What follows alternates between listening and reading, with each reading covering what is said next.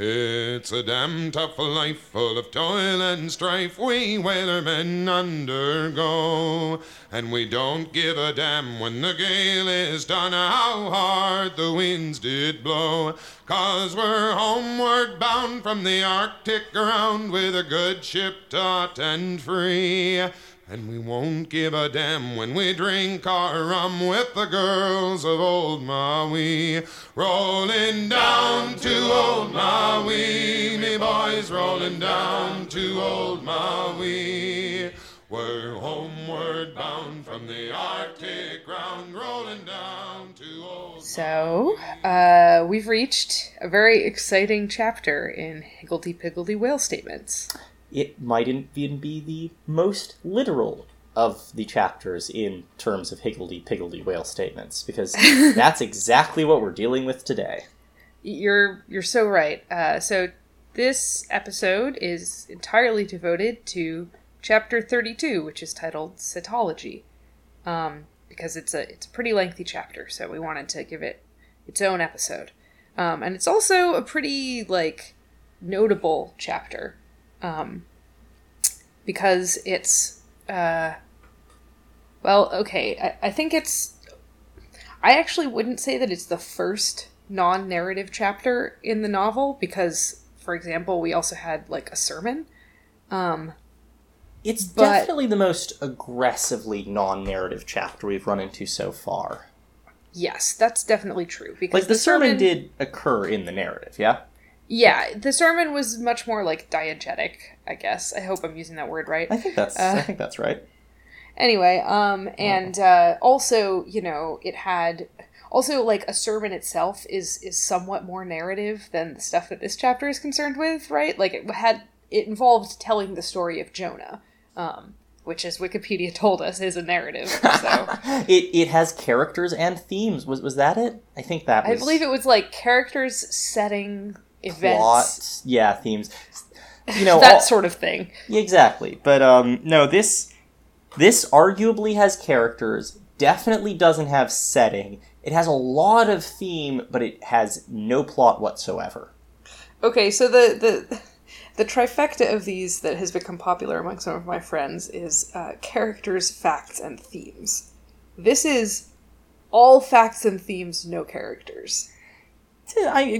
Yes, I would argue that, like the dramatis personae at the beginning of a play, it does describe characters, but it does not have characterization. Yeah, okay, that's fair. Also, for that incredibly smug sentence, I should be just sentenced to the depths of the sea. Yeah, we'll gulag you later, don't worry about it. I was just thinking I'd be eaten by a large fish, such as a whale. That's fair. That's fair. What we're talking about, if you happen to know what the word cetology means, you might have already kind of guessed it, but I don't think it's that well known a word. It means the study of whales. And I just want to point out, because it's just eating at me, every time I hear the word cetology, I really want to fit it into, the tune from The Lion King's Hakuna Matata, where they sing about their philosophy, and, they have that particular rhythm, da-da-da-da. I that's so cute. And so I keep wanting to go, it's our cetology, or something like that, and barely... In fact, I didn't restrain myself. I just found an elaborate meta way to frame making those noises so I could lay my brain to rest. Well, I'm glad you've exercised that particular extremely cute little demon. I got more. So this chapter is entirely concerned with the scientific study of whales, and I guess other cetaceans, as we currently use the term. Mm-hmm. In fact, he's arguing for the category cetacea to be constructed in a particular fashion. Exactly, yes. Should we describe briefly what these are? I mean, I think most people know they're whales and dolphins and not at all. Orcas? I think orcas are also cetaceans. Nowadays. Yeah. They're definitely cetaceans. I just don't know if they're I know they're called the killer whale, but they might be in a different cetacean subgroup, which, thankfully, Ishmael says he's not attempting to divine the true method of dividing the cetacean to groups and families, so... yeah. He's off the hook for that one. Yeah, I mean, I don't know for absolute certain whether, whale is a scientific term today, right? That's a good point. This is definitely not my area of expertise. Because, I certainly have the sense that a dolphin is not a whale, even though it is a cetacean. But is that just because whale is, a term of common use? I don't really know. I didn't happen to look this one up. I sort of deliberately did not attempt to learn the actual science of cetology before going into this. Yeah, so that's the thing.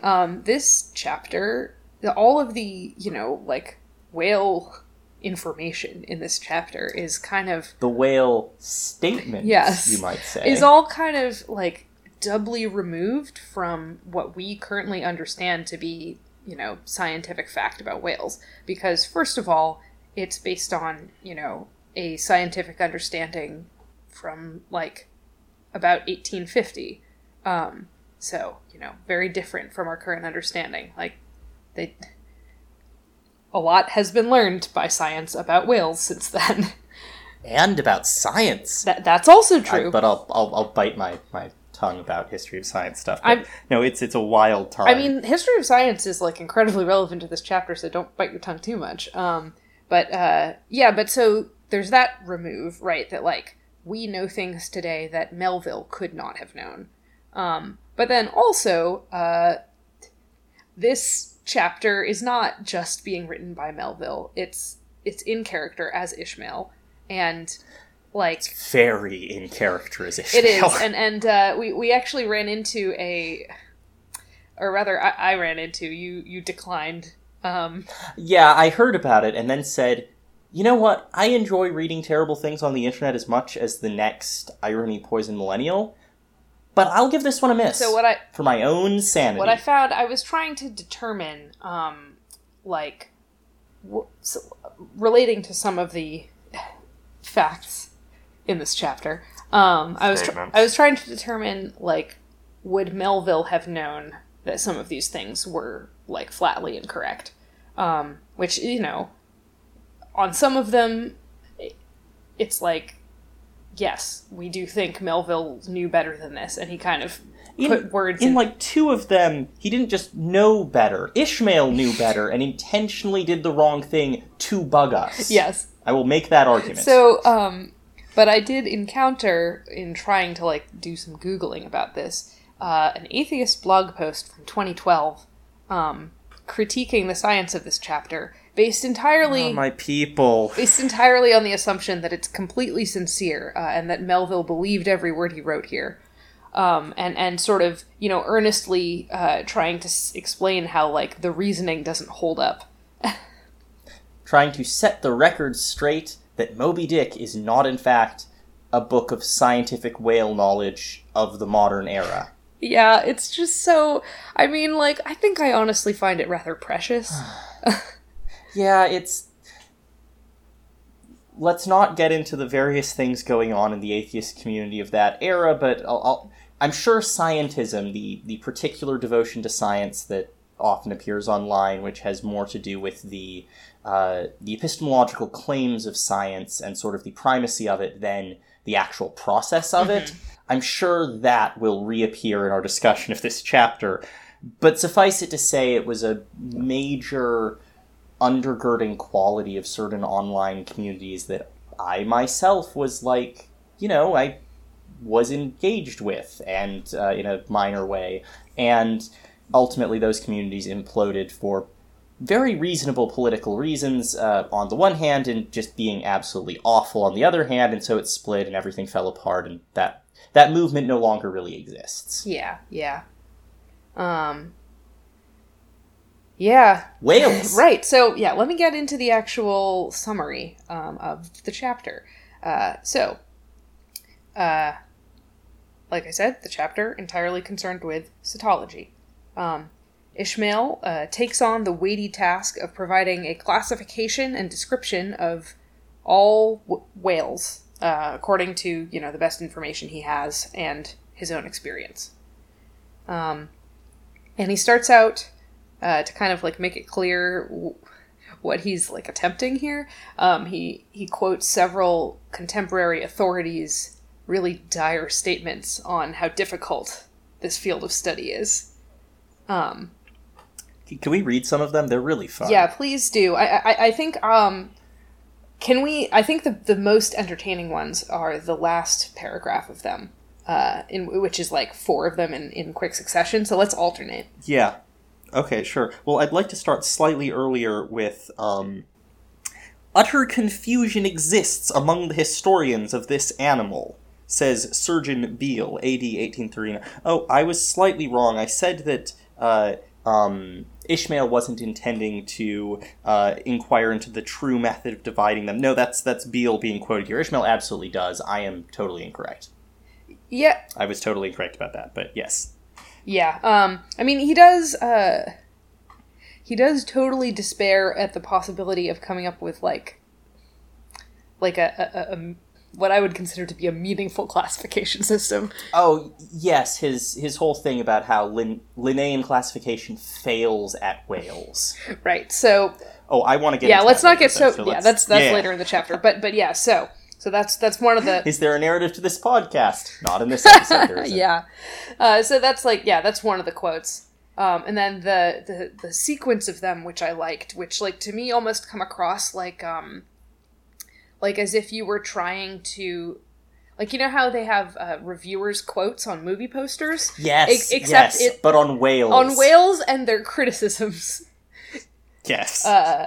Unfitness to pursue our research in the unfathomable waters. I'm sorry, were we alternating? Oh, go ahead. Impenetrable veil covering our knowledge of the cetacea. A field strewn with thorns. All these incomplete indications but serve to torture us naturalists. And he does it... Weirdly, he cites this, but there are 4 quotes, and he cites 3 people. I don't know how they divide up. I'm sure one must be a double. Doubtless, yes, but I don't know which. That's Ishmael. Anyway, but you can go look up the names of the writers that Ishmael cites, if you want. I don't really think I need to, give annotations for all of that on this podcast.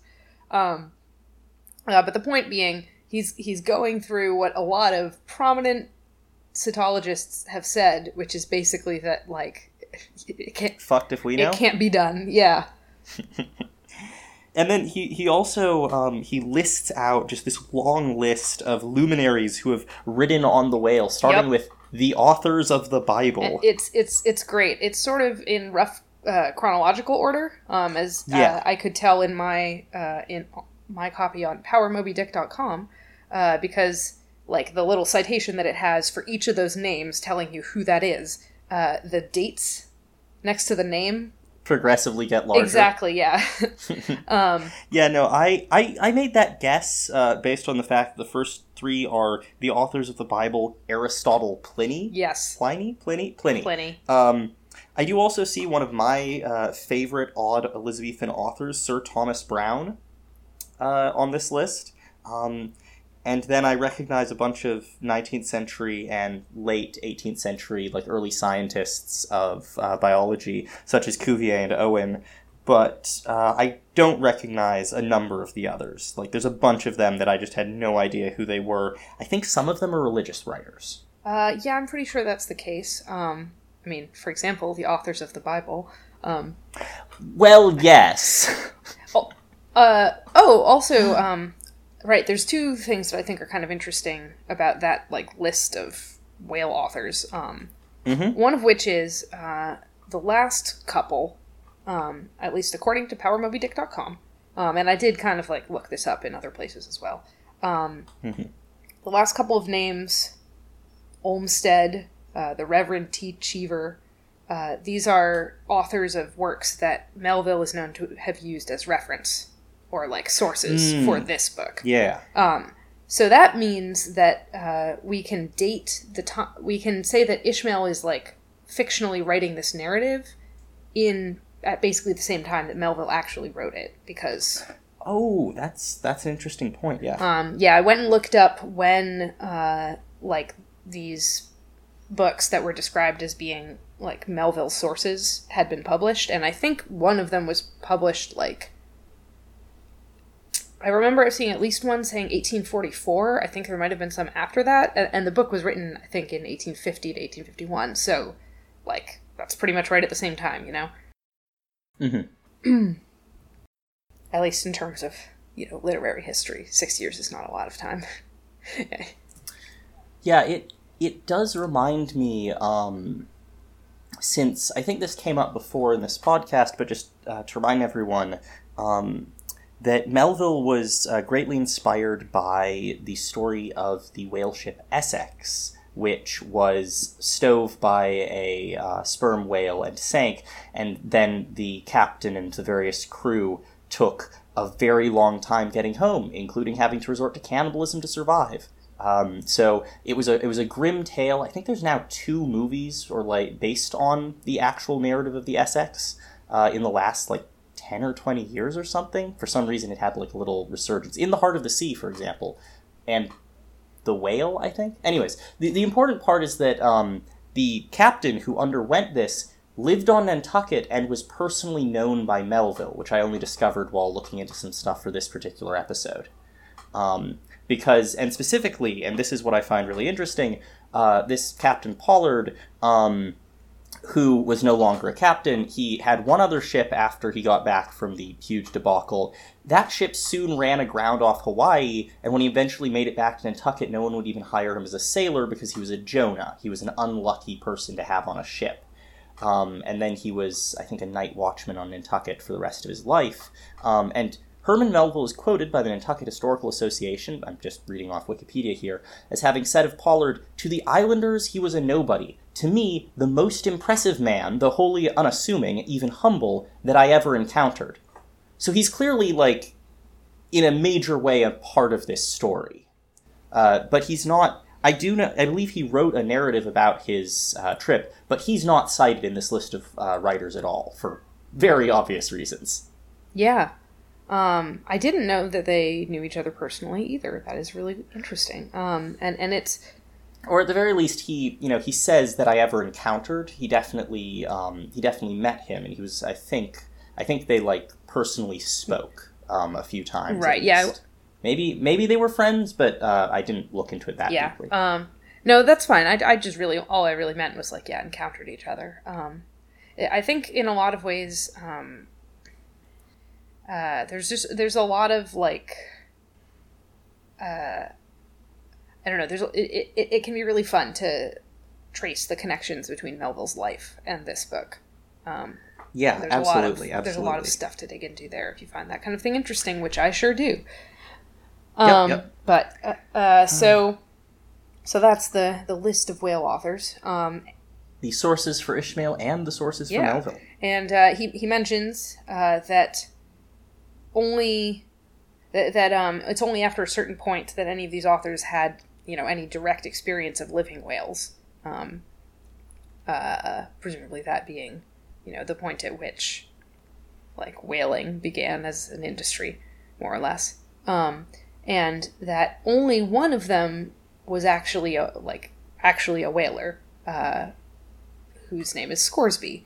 And there's kind of this, cute bit where he's admitting that Scoresby is definitely an excellent authority on right whales, but he thinks the sperm whale is much more important, and Scoresby didn't know anything about that.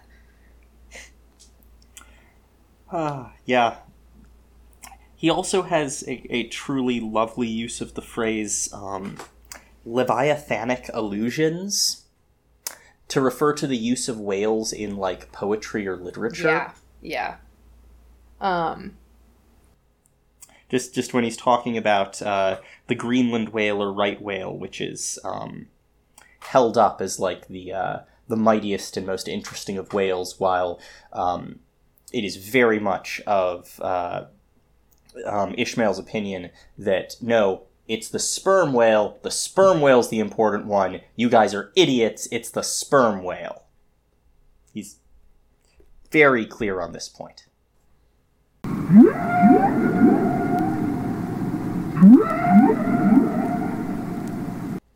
Okay, we had a little bit of technical difficulties. The Skype call disconnected for some reason.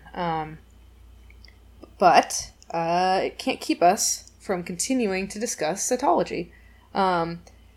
So we were talking about Ishmael's sort of like championing of the sperm whale over the right whale or the Greenland whale. And the reason that there is this rivalry is because the sperm whale was not, like, commonly hunted by whalers, and, like, not sort of well known or understood, I guess, until roughly the 1780s. It's obviously something that, you know, is hard to date precisely because it's a question of, like, when did the standards in this industry change over to hunting sperm whales instead of right whales, and that's obviously a gradual process. But it seems like you know, it's a pretty like done deal by the time that Ishmael's going to see that like sperm whales are what you want to hunt. They're much more valuable. But the name of the right whale comes from the time period when it was considered to be the right whale to hunt. Oh, really? Yeah. Yeah, that's why it's called that. Cool. And Ishmael, like, he declares that the Greenland whale is deposed, the great sperm whale now reigneth. So he's really throwing his throwing down his support fully behind the sperm whale. You might say that he's nailing his colors to the mast. Yes, totally. You might say he's blowing the sperm whale's horn, or perhaps spout. Jesus. All right, I need to prevent you from continuing in this vein. So he notes that there are only 2 books that exist on, like, based on the experience of, you know, actually encountering living sperm whales. And he considers them both to be, you know, pretty good scientific treatments, but they're very incomplete. And he specifically notes that, like, there is no sort of, like, literary treatment of sperm whales. Except... Right, yeah, very clearly you're meant to think, like, but perhaps this is a literary treatment of sperm whales. There's another sentence I want to quote. Far above all other hunted whales, his is an unwritten life. Yeah, I really like that sentence as well. Yeah, I think it's an interesting... I mean, we've talked before about the idea that, like, things that are unspoken or, like, unspeakable being kind of the... like, a major focus of this book, and... Yeah, I actually intended to bring that up in this very moment, so... Hey! We're in sync. Yeah, no, it's... I definitely think that the, this chapter is in many ways about the failure of cetology, or like the difficulty of it, and the degree to which it can't actually provide like scientific knowledge. And we'll see this in his discussion of the various whales and how he talks about categorizing whales. To some extent, he's intentionally presenting a bad system, or like a failure of a system, because no human thing is complete, he says in a moment, and you know, it's an unwritten life. This is something that can't be encompassed, even though it can be gestured at, or we can attempt to understand it or categorize it. Yeah. They're just too big. Yes. Yeah,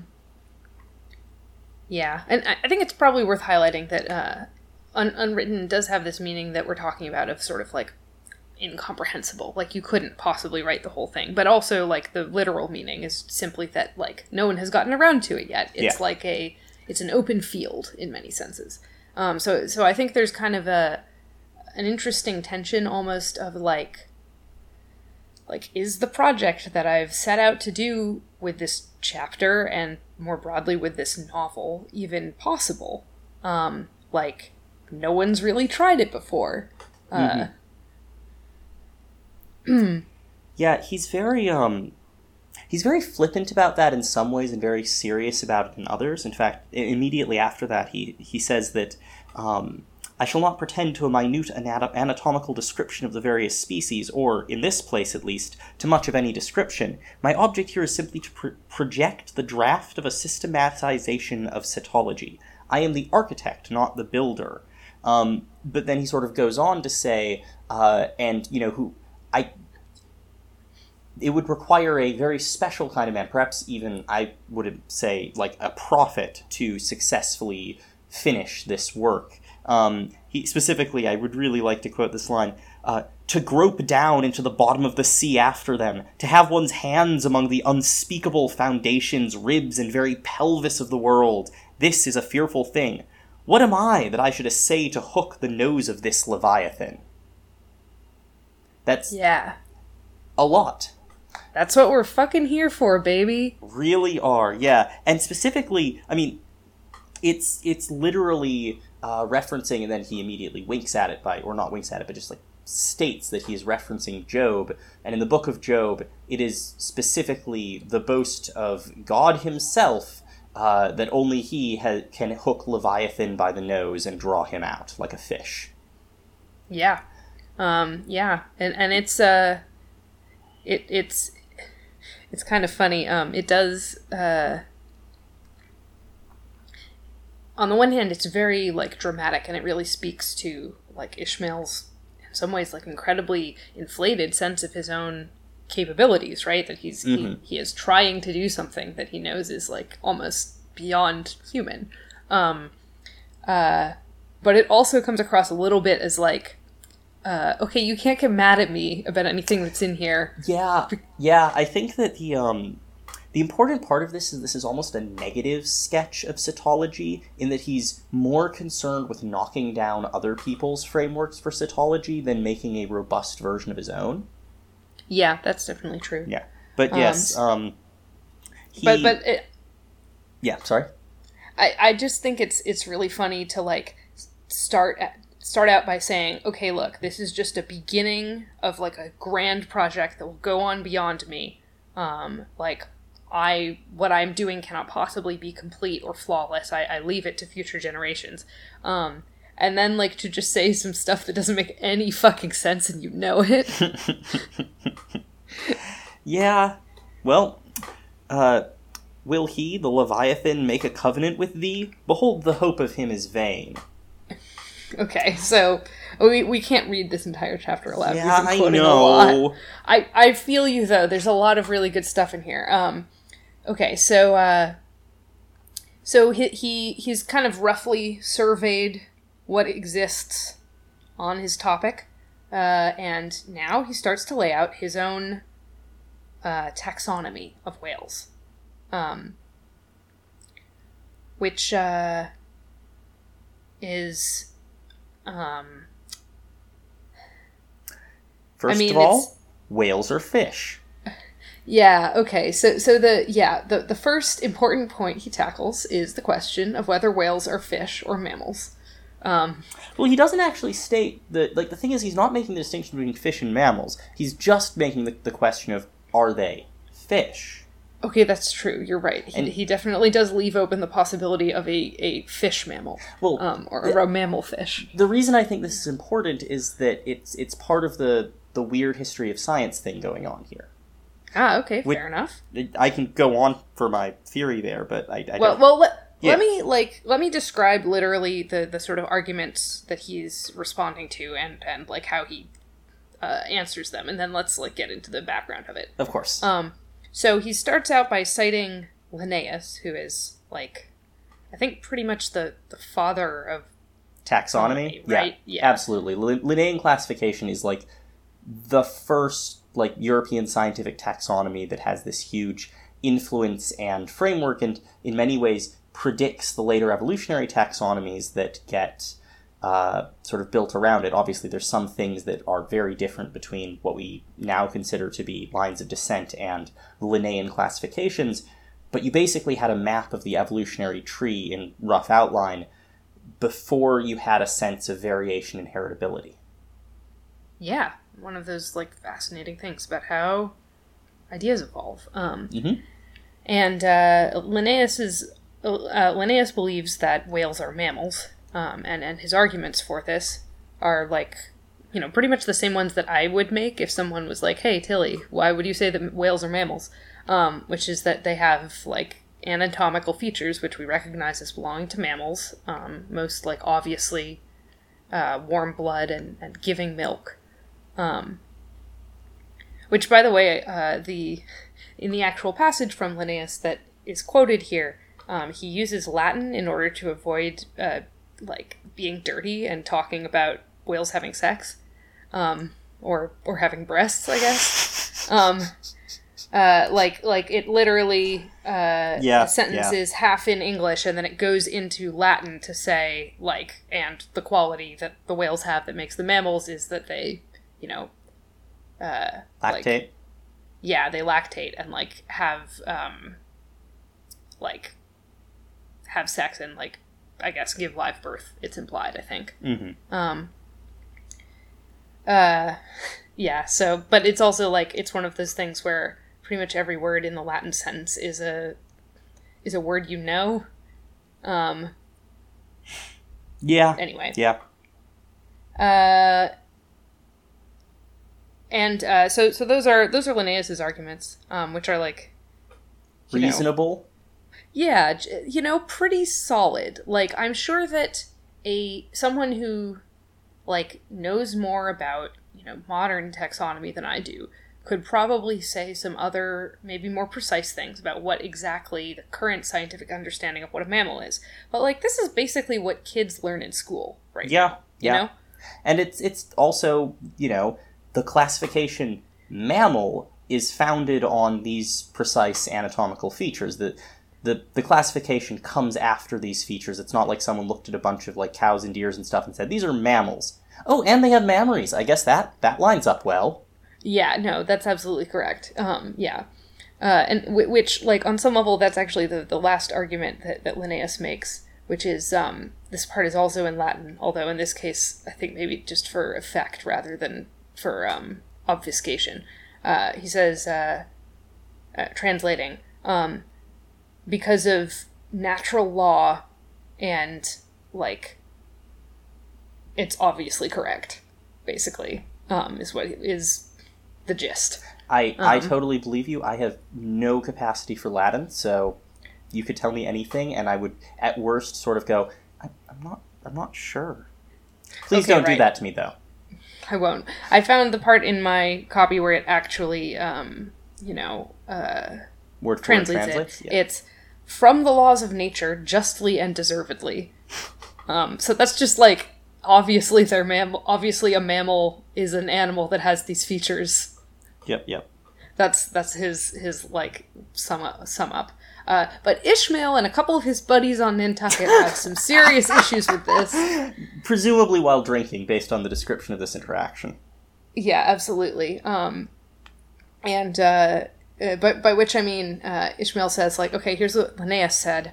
Well, I told my friends about this, and we all agreed that it doesn't make any goddamn sense. Specifically, one of them profanely hinted they were humbug, by which we can easily assume they all thought Linnaeus should fuck off.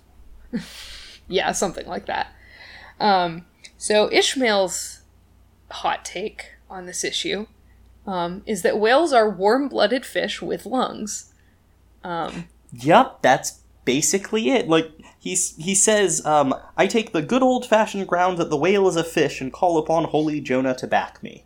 Like... And his definition of a whale is a spouting fish with a horizontal tail.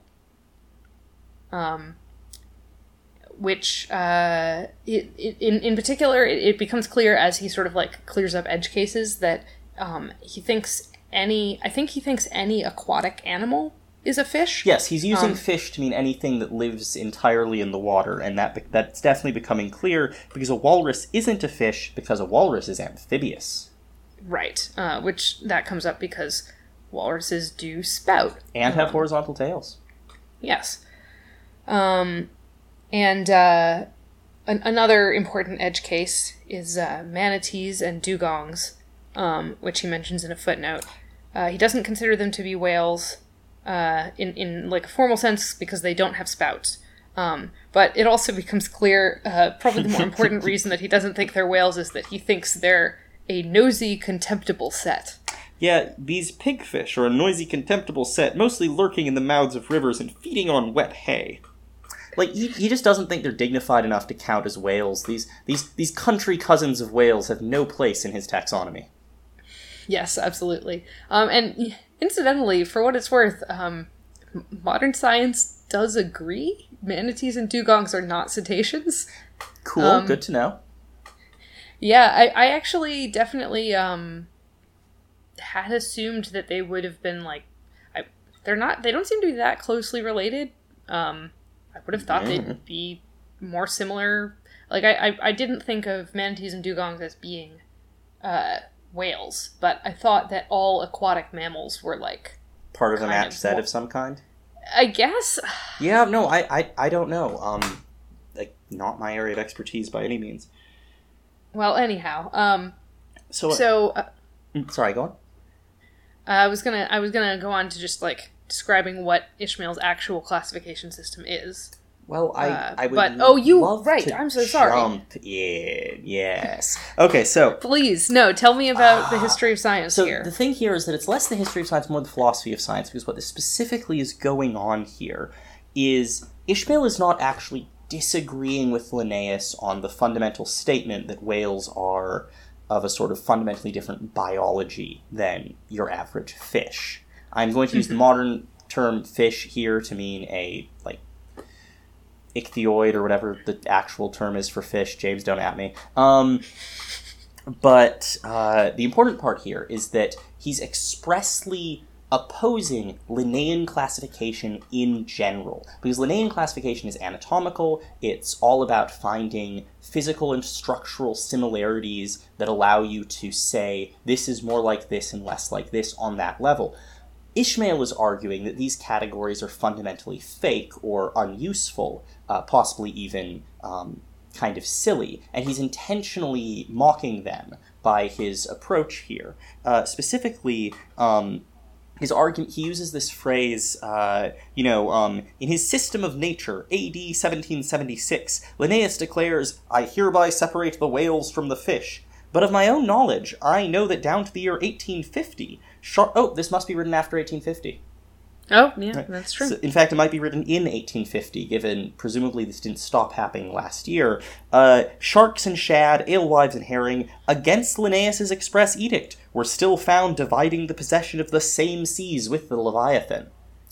Yeah. So he's intentionally equivocating here between the idea of separating the whales from the fish purely in terms of a classification system and in terms of their physical living space.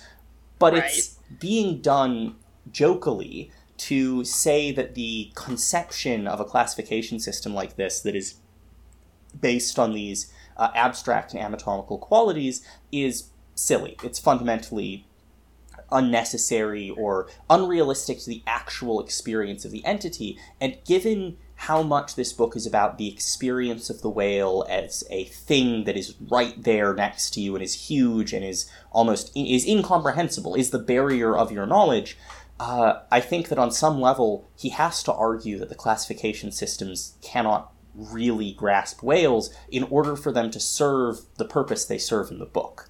And so Ishmael becomes an anti-realist, one who thinks that the classifications of science are all well and good, but they don't ultimately find the true nature of reality, which is much more religious, emotional, and whale-ish to Ishmael than the sort of sketches of normal cetology.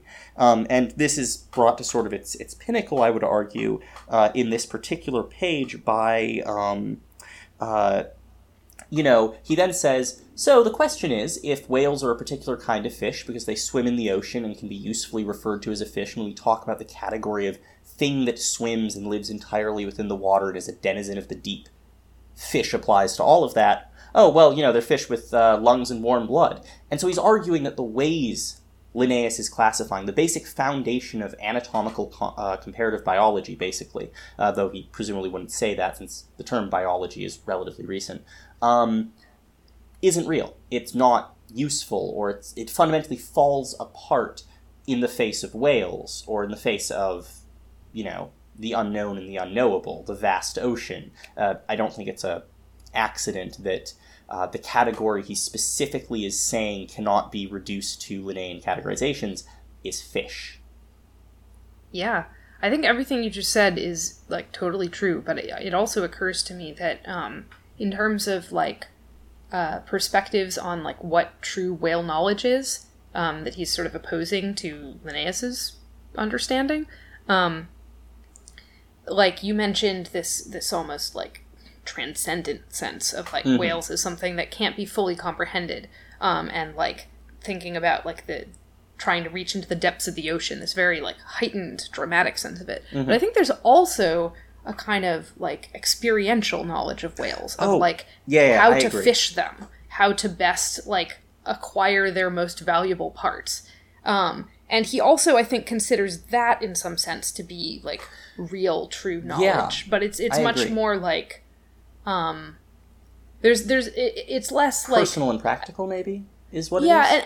And I think it's also part of why you see him expressing this through humor, because it's not just about the grandness of whales, it's also about the everydayness of whales. It's about the kind of funny, weird people who hunt whales, and the way in which a couple of guys in a bar in Nantucket might meaningfully actually know more about this subject than one Carl of the most Linnaeus. Respected scholars. I think you're entirely right, and I think ultimately those two things come together in Ishmael's highly democratic religiosity.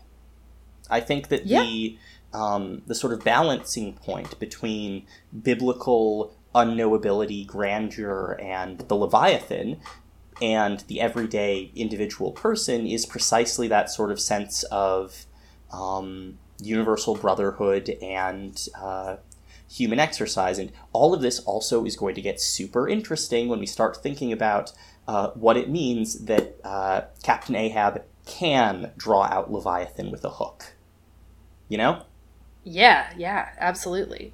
But on to types of whales before I just completely explode. Sorry. Right. Okay, so, the moment of truth. So, Ishmael rejects, anatomical Linnaean classification. Fine. What's he substituting in its place? Size. That's it. Yes. Yeah, it's size, and it makes the little spouty spout.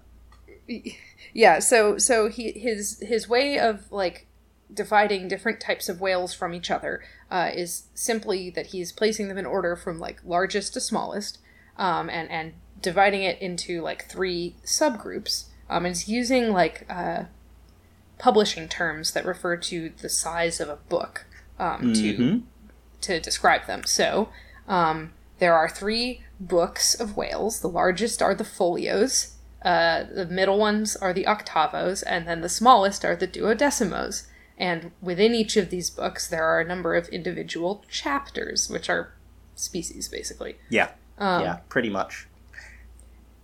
It's extremely cute. It's really cute, and also I want to draw back again because I think this is another piece of truly great meta-humor on Ishmael's part and also on Melville's, because if we're talking about an attempt to write the story and knowledge of whales, or to categorize them in a useful way, both the Bible and Moby Dick are books. Yeah. Are you sort what I'm of saying is that he's saying that the correct way to collect together knowledge of a whale is the book. That he's just trashed Linnaeus, and his response is to fill books with whales, which is also what he has done by writing this book. I see what you're saying, yeah. And on some level, that also kind of suggests that he understands, literary experience of whales, to be...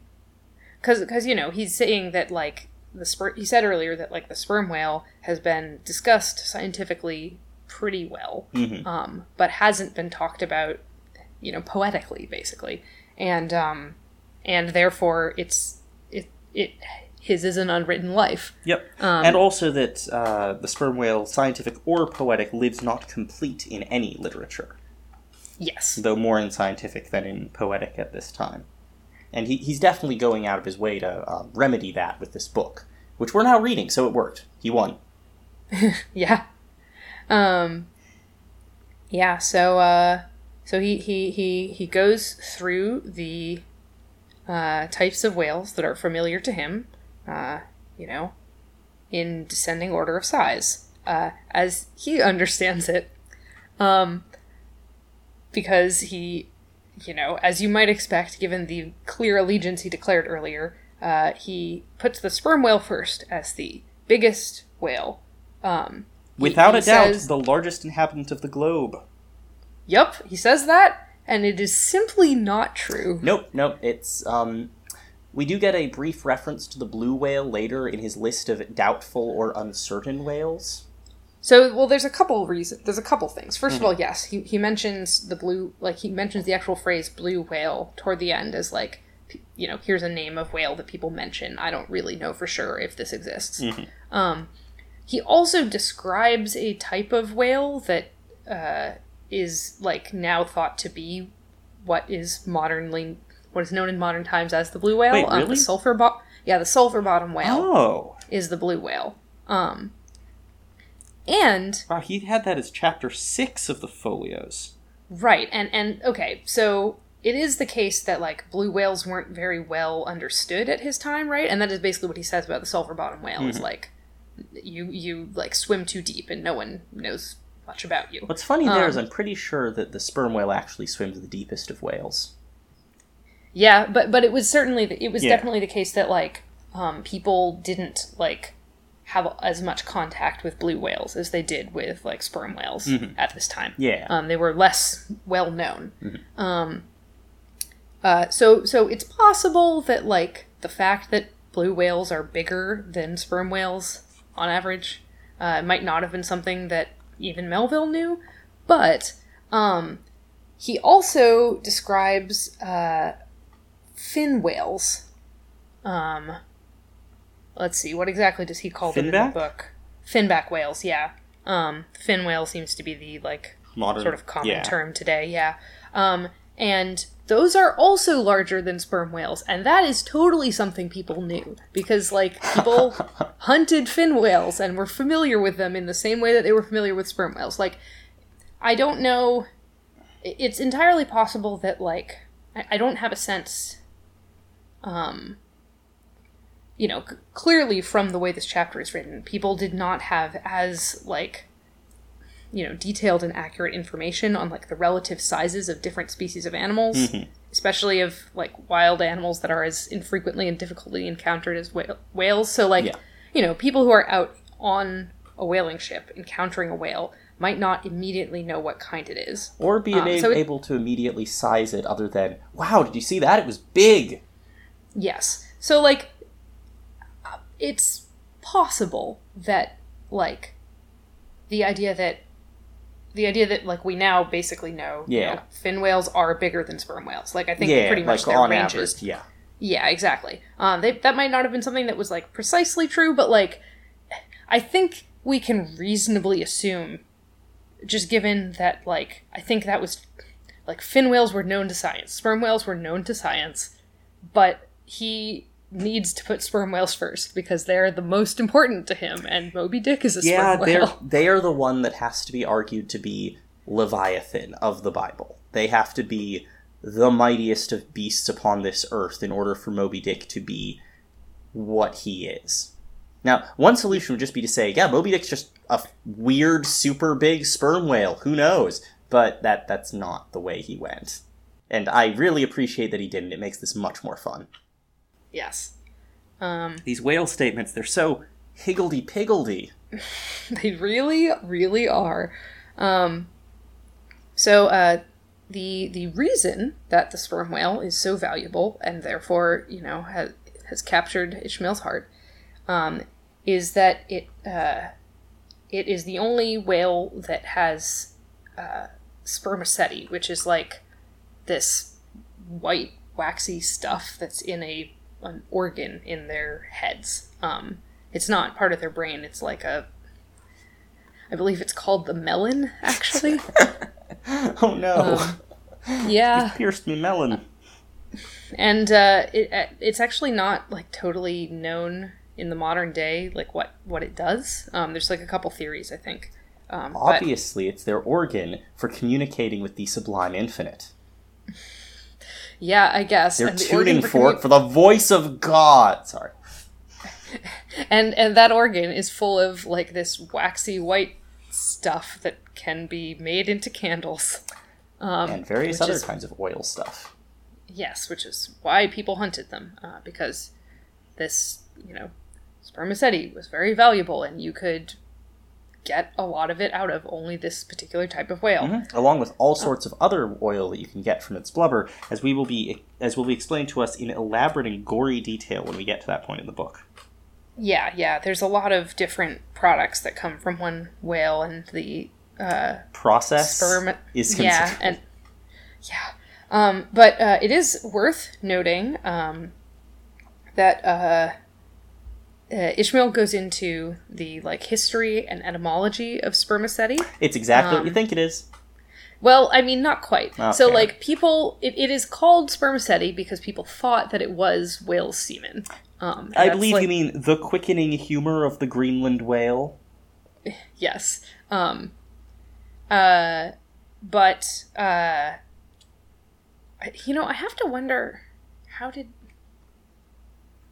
because it's not as though, did people just find, spermaceti, free-floating in the water after they'd killed a whale? I think it's more that, the way a lot of whales used to be acquired is when they washed up, and it's very hard to tell whales apart when they're washed up. I mean, that makes sense. The thing that I'm, trying to figure out, I guess, is, how you could genuinely make this mistake, or whether it was just, a thing... Because Ishmael points out, for a long time, sperm whales weren't hunted. Mm-hmm. So you could only get spermaceti, like Ben said, when one, washed up on shore. And so it was, pretty rare and valuable. And was only used for... Or, probably not only used, but Ishmael says it was only used for, as a salve, or a medicine. Ointment and a medicament. Right, rather than its contemporaneous common use as, candles and fuel. Oil in general. Yeah, fuel. Ishmael kind of points out that, if you think that it's whale semen, that suggests that it's, pretty rare, right? Certainly you don't get the sense of, oh yeah, you would get gallons and gallons of this out of a dead whale, right? I mean, they're very large. Okay, but anyway, I don't know. I'm not necessarily trying to say that it's a fantastic argument, but Ishmael does argue that it would increase the sense of spermaceti's rareness to give people the sense that it was actually semen. He says a notion so strangely significant of its scarcity. Yes, so, yeah. Exactly. Yeah. He's arguing that makes it sound rarer. Rarer and more precious. Yeah. By the way, okay, it's probably obvious that the two of us are having a hard time not being a little bit juvenile about this. Of course! But the thing is that Ishmael is definitely also a little juvenile about this, Yeah, he's clearly enjoying this, and it shows that he's totally aware of various future chapters in the book. Yeah. Yeah, it is worth mentioning. I mean, this is probably kind of obvious from, just the general way we're talking about it, but, yeah, spermaceti is, a viscous white liquid. You can see why people made the mistake. Yes. And there's an entire chapter later in the book about the glories and joys that Ishmael finds in squeezing sperm with his fellow man. And it's said exactly like that, and he knows what it means. It's basically like an orgy chapter, effectively. A really, really weirdly chaste one, yeah. Yes. Also a really, Christian one. Anyway, We're getting really ahead of ourselves. We really are, but it's maybe it's better than it's. See, this is the problem with Cetology. It's not that it's a bad chapter. It's that it's really hard to stay on track while reading Cetology. Yeah. Okay, so that was the last thing I actually had about sperm whales in my summary. Do we actually have anything more we need to say about sperm whales? Not in this section. That's basically all there is about sperm whales in this section. Like, it's mostly just talking about its name. He gives no real anatomical or, like, behavioral description of sperm whales in this section, which is itself kind of important, because he does give significantly more about, like, even the porpoises, which get, like, 3 sentences each. He's just talking about spermaceti and the etymology in this bit. Yeah, I mean, it makes a certain amount of sense because he's going to have a lot to say about sperm whales in general throughout the book. Very true. So he might have a sense of like, okay, well, I don't need to put that here. Yeah, no, I think that is in fact precisely the logic of it, but it also makes the claim to being like a scientific description of the categorization ring even more hollow than it already did if he's like, okay, no, this is just me styling on Linnaeus, and I'll tell you about sperm whales another time. All right, so let's see. The next thing, I'm not going to go into each species of whale that he describes, because they're, that's kind of a unnecessarily granular level of detail. But I did want to point out. Oh, sorry. Okay, yeah, sure. I just mean we should, make sure people know what each of these whales are, even if it's not an extensive description like we've done with the sperm whale. Yeah, I mean, what it might be worth doing, because I'm not actually sure you know this, is like letting you know what real species these correspond to. I would appreciate that. Because there's a whole Wikipedia page for that. And, I mean, to be clear, it does seem to be, like, his descriptions of whales are pretty specific to the point where, like, I think it is possible to draw a line to, like, modern understandings of different species of whales. Mm-hmm. So starting with the folios, which is to say the like really big ones. There's sperm whales, and those are still called sperm whales. Right whales, which according to Wikipedia, there's multiple species called right whales, but we continue to use that term today pretty much. Yep. Like I think there are multiple species, but they are they're like the northern right whale, the southern right whale. I should mention that my at my grandparents' place up in Maine, in the bedroom that has like the bunk beds for the kids in this little cottage on land that they got shortly after World War II, I think, or sometime in the 60s or 70s, and built a little, it would have been the 60s or 70s, built a little cottage on, or cabin really. There was a poster of every known species of whale and cetacean. And so there was this entire section that was basically identical-looking whales titled Various Varieties of Right Whale. And I could never tell them all apart. Yeah, clearly neither could Ishmael. In fact, Ishmael explicitly disapproves of telling right whales apart.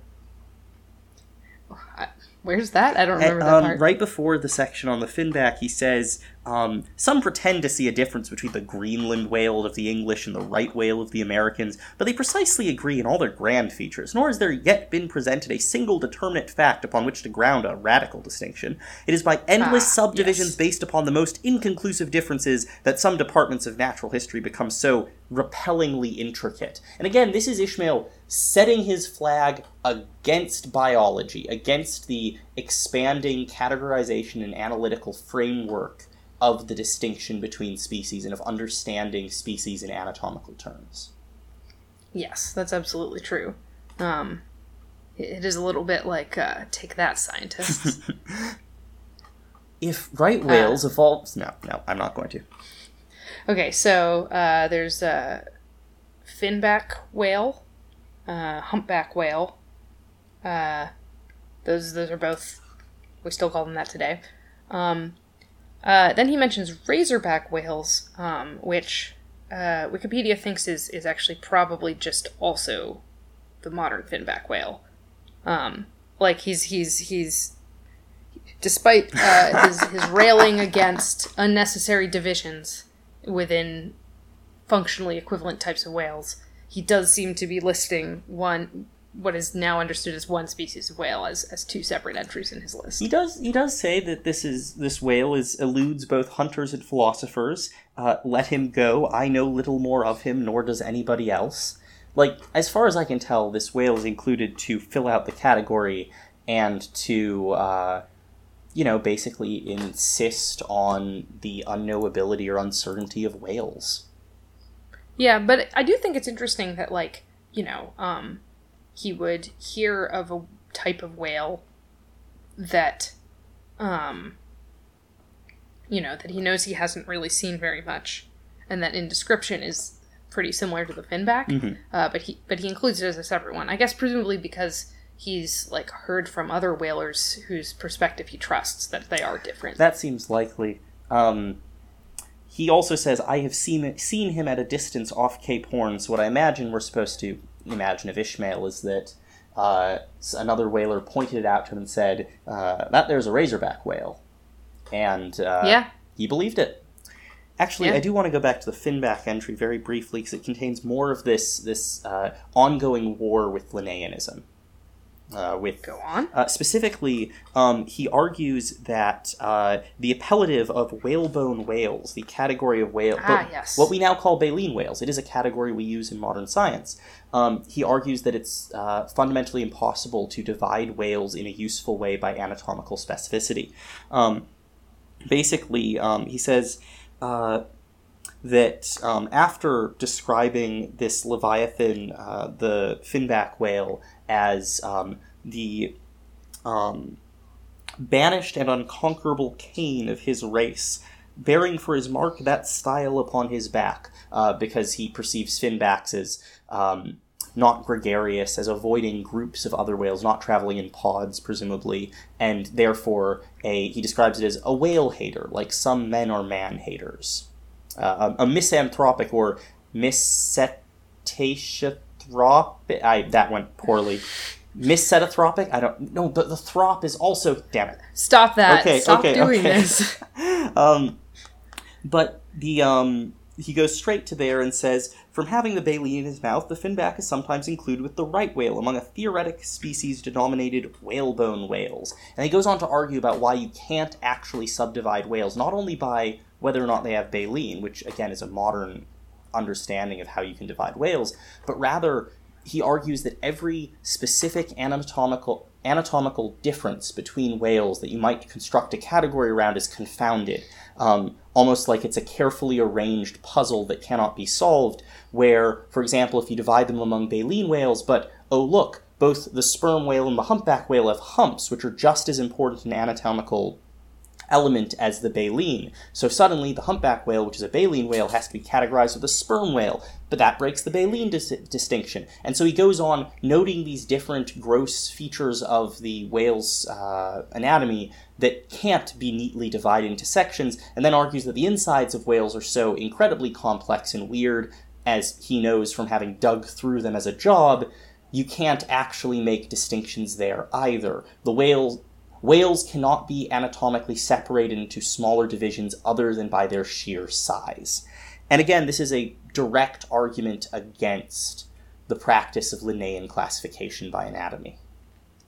Yeah, it's true. He really throws out the idea that you could meaningfully classify whales based on their anatomy.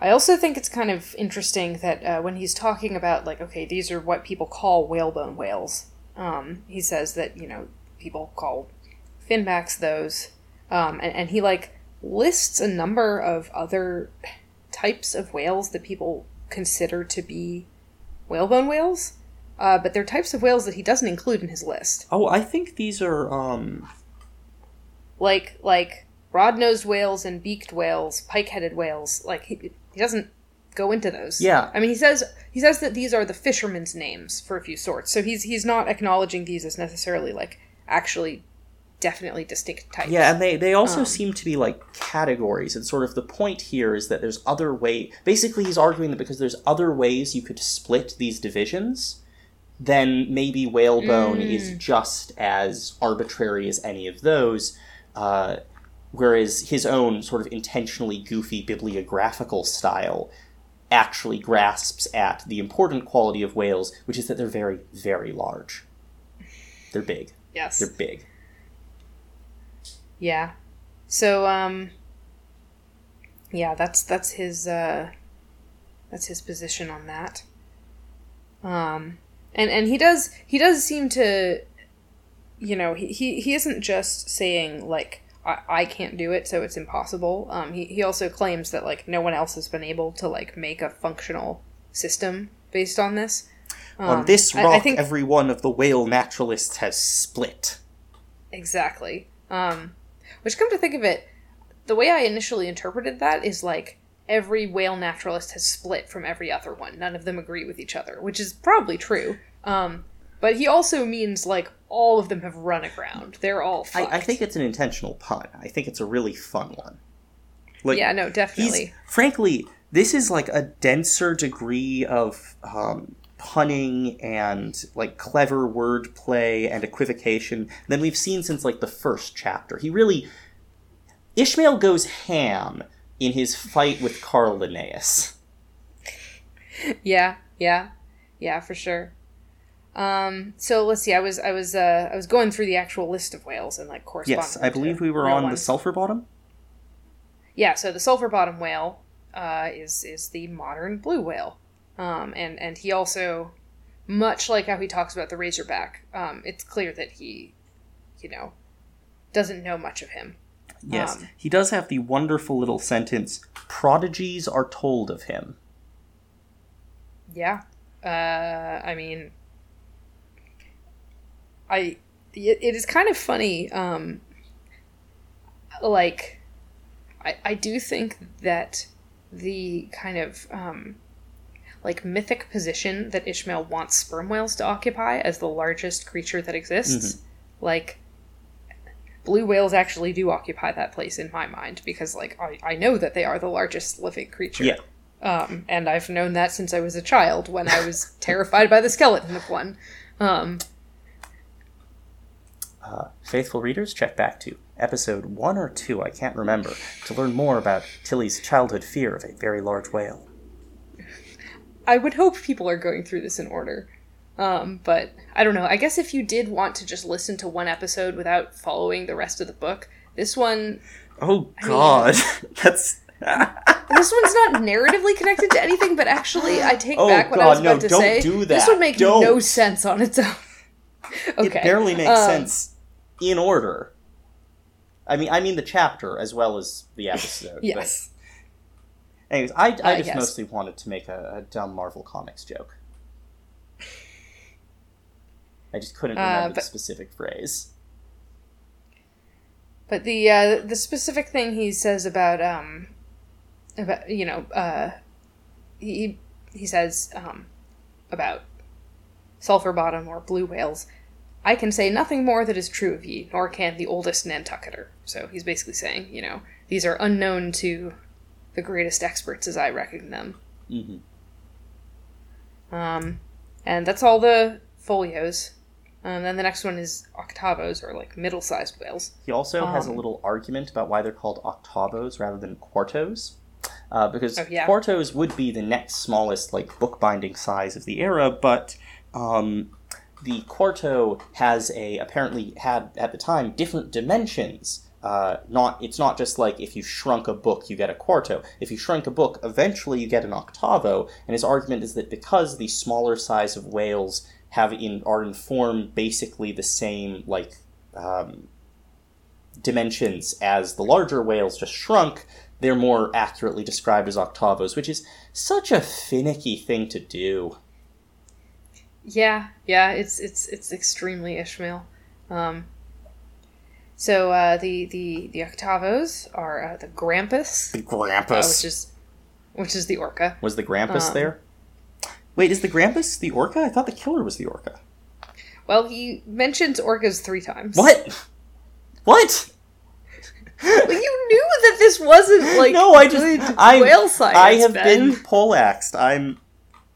I'm extremely impressed, honestly. I have been got by Ishmael. Okay. So Grampus. Then he mentions the blackfish whale, which is probably both of the species that are today known as the pilot whale. The narwhal, which that's an easy one to tell apart from others. And there was then the narwhal. He's he's very interested in the horn or tusk of the narwhal. Also oddly prejudiced against the left-handed. Like, it just comes out here. I mean, I'm not hugely surprised, but he describes that because the narwhal's horn only emerges on the, quote, sinister side on the left, it has an ill effect, giving its owner something analogous to the aspect of a clumsy left-handed man. It's just like, Ishmael, why? I mean... Long tradition. No. Yeah, I'm aware. Yeah. Yeah, so then the last two in this list, the killer whale and the thrasher whale, are also probably both orcas. Yeah. Both are outlaws, even in the lawless seas, according to Ishmael. Yeah. I believe there was also a bit about the narwhal you mentioned wanting to bring up. Oh gosh, right.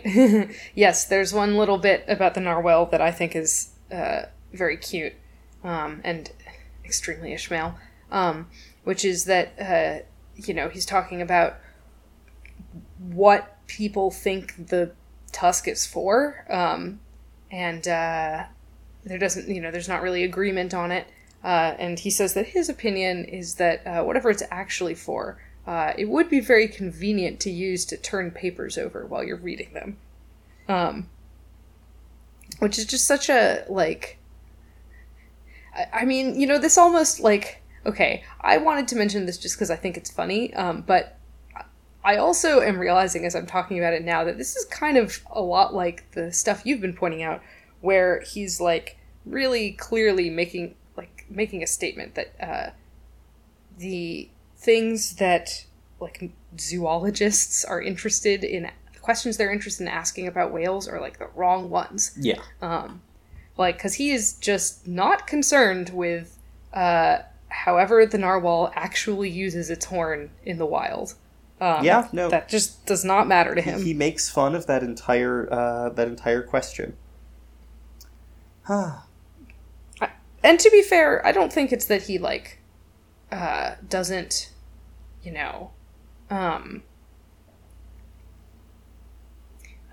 I don't think that he's rejecting the idea that, like, that knowledge, like, exists. Does that make sense? Mm-hmm. Like, I think he does believe that narwhals use their tusks for something, and that it probably would be possible to find out at some point. I agree, yeah. No, I don't think that he's saying that, like, that kind of knowledge is meaningless, but that it's not the grounds for categorization or really understanding a thing.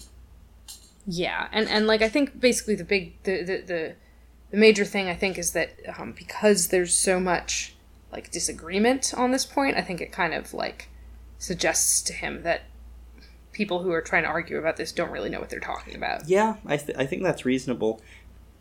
I will also say he has a great line in the killer whale description, one of the 3 killer whale descriptions, but the one that's called killer, which is specifically, exception might be taken to the name bestowed upon this whale, on the ground of its indistinctness, for we are all killers, on land and on sea, Bonapartes and sharks included. Yeah. Just a very Ishmael moment. It is. It is also kind of funny that he's like, maybe this name is sort of unspecific about the one that he mentioned 3 times. Also, he mentions it as the first chapter of the Octavo Book of Whales, and also the 4th and 5th chapters, which implies that either his size categorization is clearly not working out so great. Yeah, I mean, he also does say, under killer, from what I have seen of him at a distance, I should say that he was about the bigness of a Grampus. So I think that, at least in the Octavos, there's not that much difference in their sizes. Yeah, he made such a big deal about the size categorization thing, and he's fucking around, and I don't like it. I mean, no, I actually love this. I love this a lot. It's super fun. I'm being First of all, yes, complaining. that's true. I'm being whiny. But second of all, though, I mean, to be fair to him, if it is in fact the case that, like, all the mid-sized whales are kind of about the same size as each other, or, like, roughly in the same range, like, what is he supposed to do? He has to put one of them before the other ones. Or he could admit his system is also bad. Well, that's not happening. It's not. And then, finally, the duodecimo whales, which are the smallest ones. They're all These porpoises. are the... Which Yes. it's very good. It's glad that he had this. Otherwise, this entire chapter would have had no porpoise. Oh, God. I don't want to do this podcast anymore. Okay, All I'll right, take so, over. No. So the first one is the huzzah porpoise. Yay! Which is called that because you get excited when you see Yay! them. Because they're lucky. And this is the bottlenose dolphin, as we currently call it. And then the algerine porpoise, which this one seems to be... Wikipedia isn't as certain on this one as on others. I mean, I think he doesn't describe. He just says it's bigger than a detail. bottlenose, basically. Yeah, so, like, it's hard to know which one he's referring to because there's not a lot of description. But the options thrown out are possibly a pygmy killer whale or the false killer whale. Huh. So, He describes it there are as a couple of... much the same make as the huzzah porpoise, so I find that very hard to believe. Well, I mean,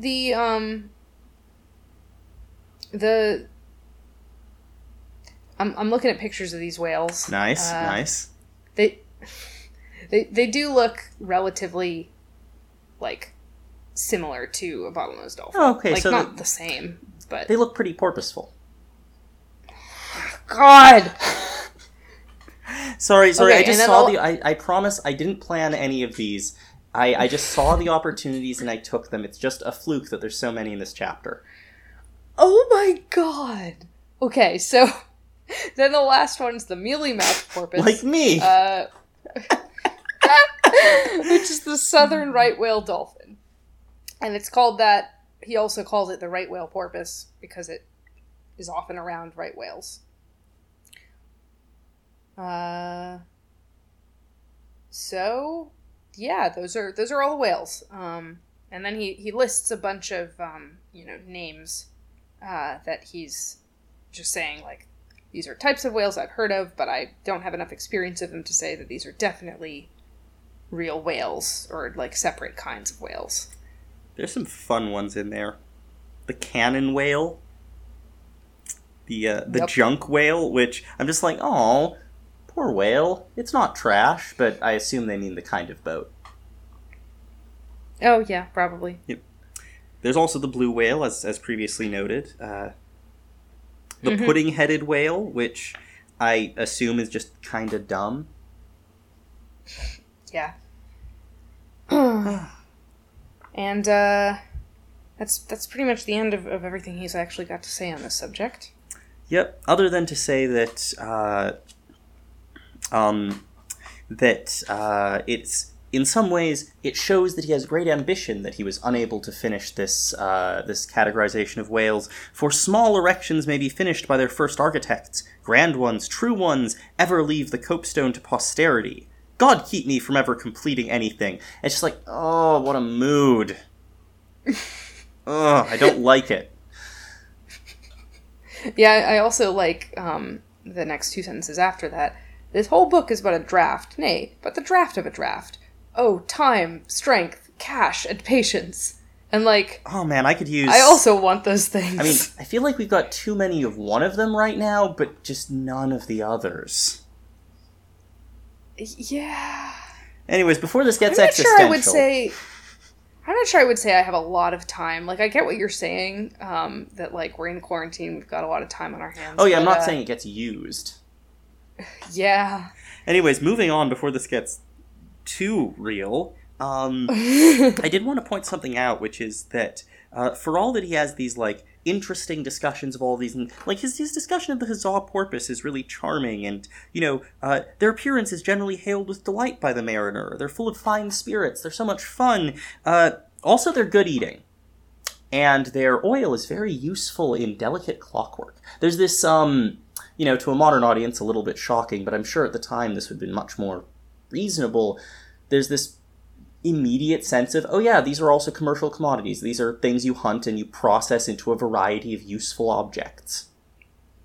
Yeah, that is kind of a constant throughout this, is like, for most of the whales that he mentions, he says something about, like, what kind of oil can you get out of them. And how much. And, like, on some level, you know, are they worth hunting, basically. Mm-hmm. Or whether they can be hunted. For the Right. Algerine porpoise, which he describes as a pirate, and that if you provoke him, he will buckle to a shark, which is just that's a really great little metaphor. And also, like, porpoises will beat up sharks, so that's awesome. But he also says that he's lowered for the Algerine porpoise many times, but he's never actually seen someone catch one. Yeah. Well, I think we have covered cetology. Yeah, I believe we have. We've made it through. I gotta admit, I was a little nervous about this episode overall because, like, it's a very weird chapter, and it's only this chapter because it's so long. But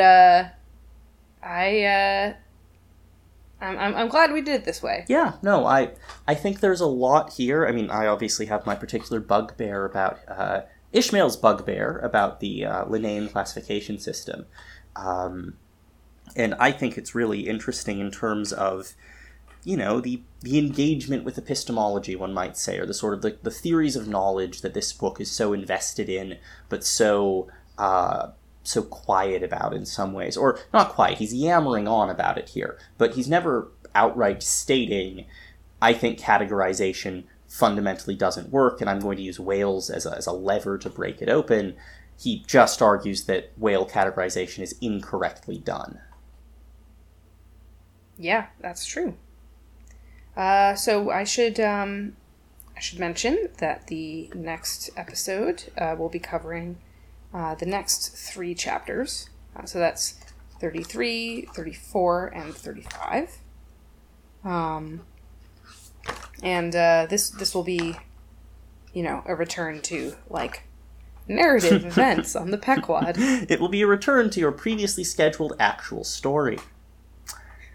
Yeah, it goes back to being a novel. I mean, it does, and then a few chapters after that, it becomes a play, like a stage play, for a while. Yeah, but between now and then, we're going to see both, I think, No, that's after it, never mind. But there is one of my favorite chapters in the book, and one that I'll insist on getting to read some very important lines from, is chapter 36, The Quarterdeck, which will be, therefore, 2 episodes away.